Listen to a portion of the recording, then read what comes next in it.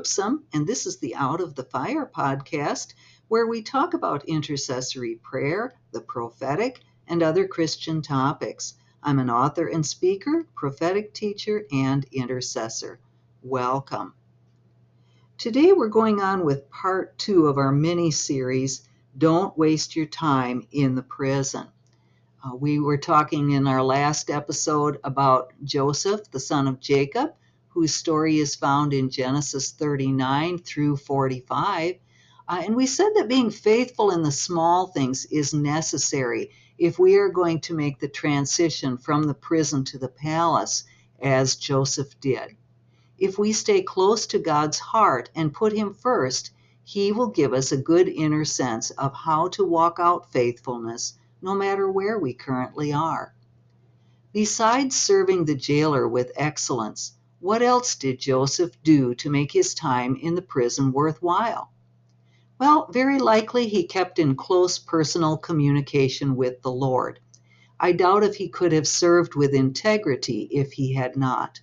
And without that close relationship, being able to interpret dreams accurately for Pharaoh's servants and eventually Pharaoh himself would have been unlikely. We have a hint of something else Joseph did while in prison, found in the story of the king's butler and baker. Genesis 40, verses 6 and 7 tells us that Joseph, in serving these two men, noticed that they were sad. He asked them, "Why do you look so sad today?" Now that's an odd question to be asking of prison inmates, isn't it? They said to him, "We have dreamed a dream, and there is no interpreter of it." And Joseph said to them, "Don't interpretations belong to God? Please tell me the dreams." Joseph didn't just perform his designated duties. In the process, he cared about the people he came in contact with. I doubt if most prison workers would be concerned about whether the inmates under their jurisdiction were happy or sad.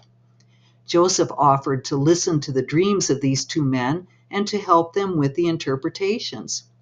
The Bible doesn't tell us, but if Joseph took the time to converse with and care about the butler and baker, he might have done the same with other prisoners as well. He probably knew all their stories, why they were there, and whether they had been justly or unjustly imprisoned. Because of his own circumstances, he would have had compassion for them. Suffering will either harden and embitter us, or it will build the heart of God in us.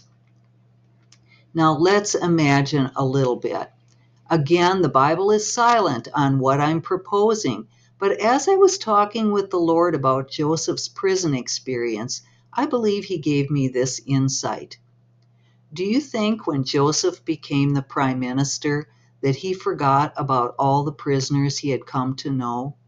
Remember, Joseph had been an innocent victim himself, and he had asked the butler to put in a good word for him when he was restored to Pharaoh's good graces. But the butler forgot him.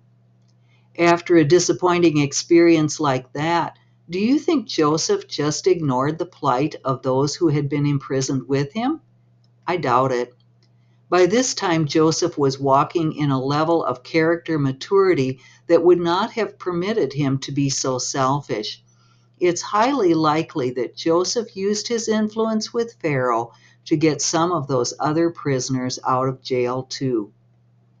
How can we apply these ideas while we're waiting for our own destiny fulfillment? First of all, it's critical that we not waste our prison time. We can serve and serve well right where we are, even if it's not the ideal situation. It's not just about poor little old me. We've got people to care for, which is an eternal work of great value in God's eyes. In addition, all the faithfulness and giving of ourselves that we do during this time is training for our next level of kingdom responsibility. Secondly, when we move from the prison into better times, it's important to bring others with us. We need to do what we can to lift them into their better place too. The details of how that works out will be different for each of us, But here are a few ideas.